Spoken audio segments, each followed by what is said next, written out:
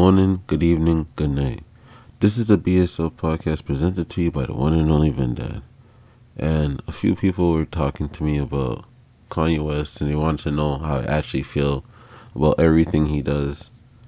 And for me, with Kanye West, it's always been the same stuff with me. Like the way he dressed, what he did, fucking music wise, all that type of stuff, all that extra shit that he does to get attention, I never really cared about. Like, I know that's pure entertainment sometimes too. And if he is going through all the things he's going through, that's something that he has to deal with. I personally don't give a fuck. He needs to figure that out. If he wants to be the sporadic guy on camera and do all these things, I don't know. That's what he wants to do. What do I have to say about him? You know what I mean? He had a rough life. Yeah, we all had a rough life. Fuck. He lost his mom.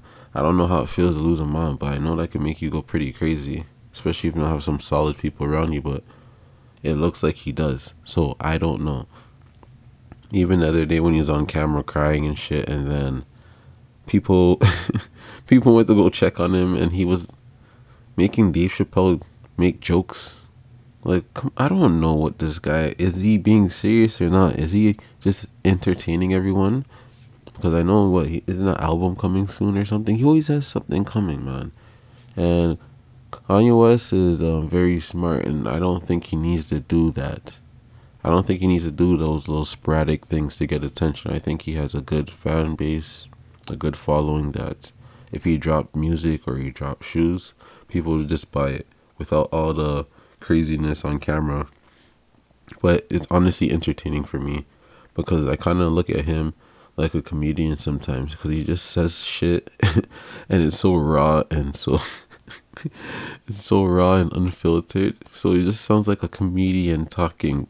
Like, he just says anything, or he'll say it in such a harsh way where he knows it's gonna hurt people's feelings but then he plays victim. It's just funny to me. I don't know what he is, man, but I just know he's great at making music, and he changed the fucking fashion game for me. Like, to me, I just think he's good at what he does. And I think he's a great businessman on top of all of that, personally.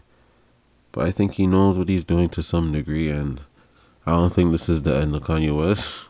This is just, I don't know.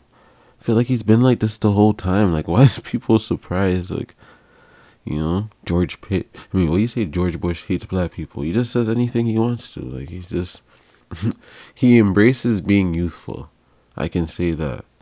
He's the type of person that will, like, go from playing with toys to playing a video game to making a beat to, like, it all in the same, like, 3 hours. It seems like his attention span could, like, move like that. You know what I mean? He seems like he likes to get shit done.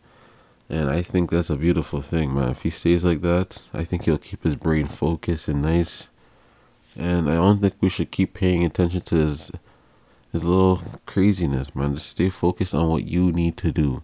Don't get blinded by all that stuff. Stay focused on what you need to do and what you believe in.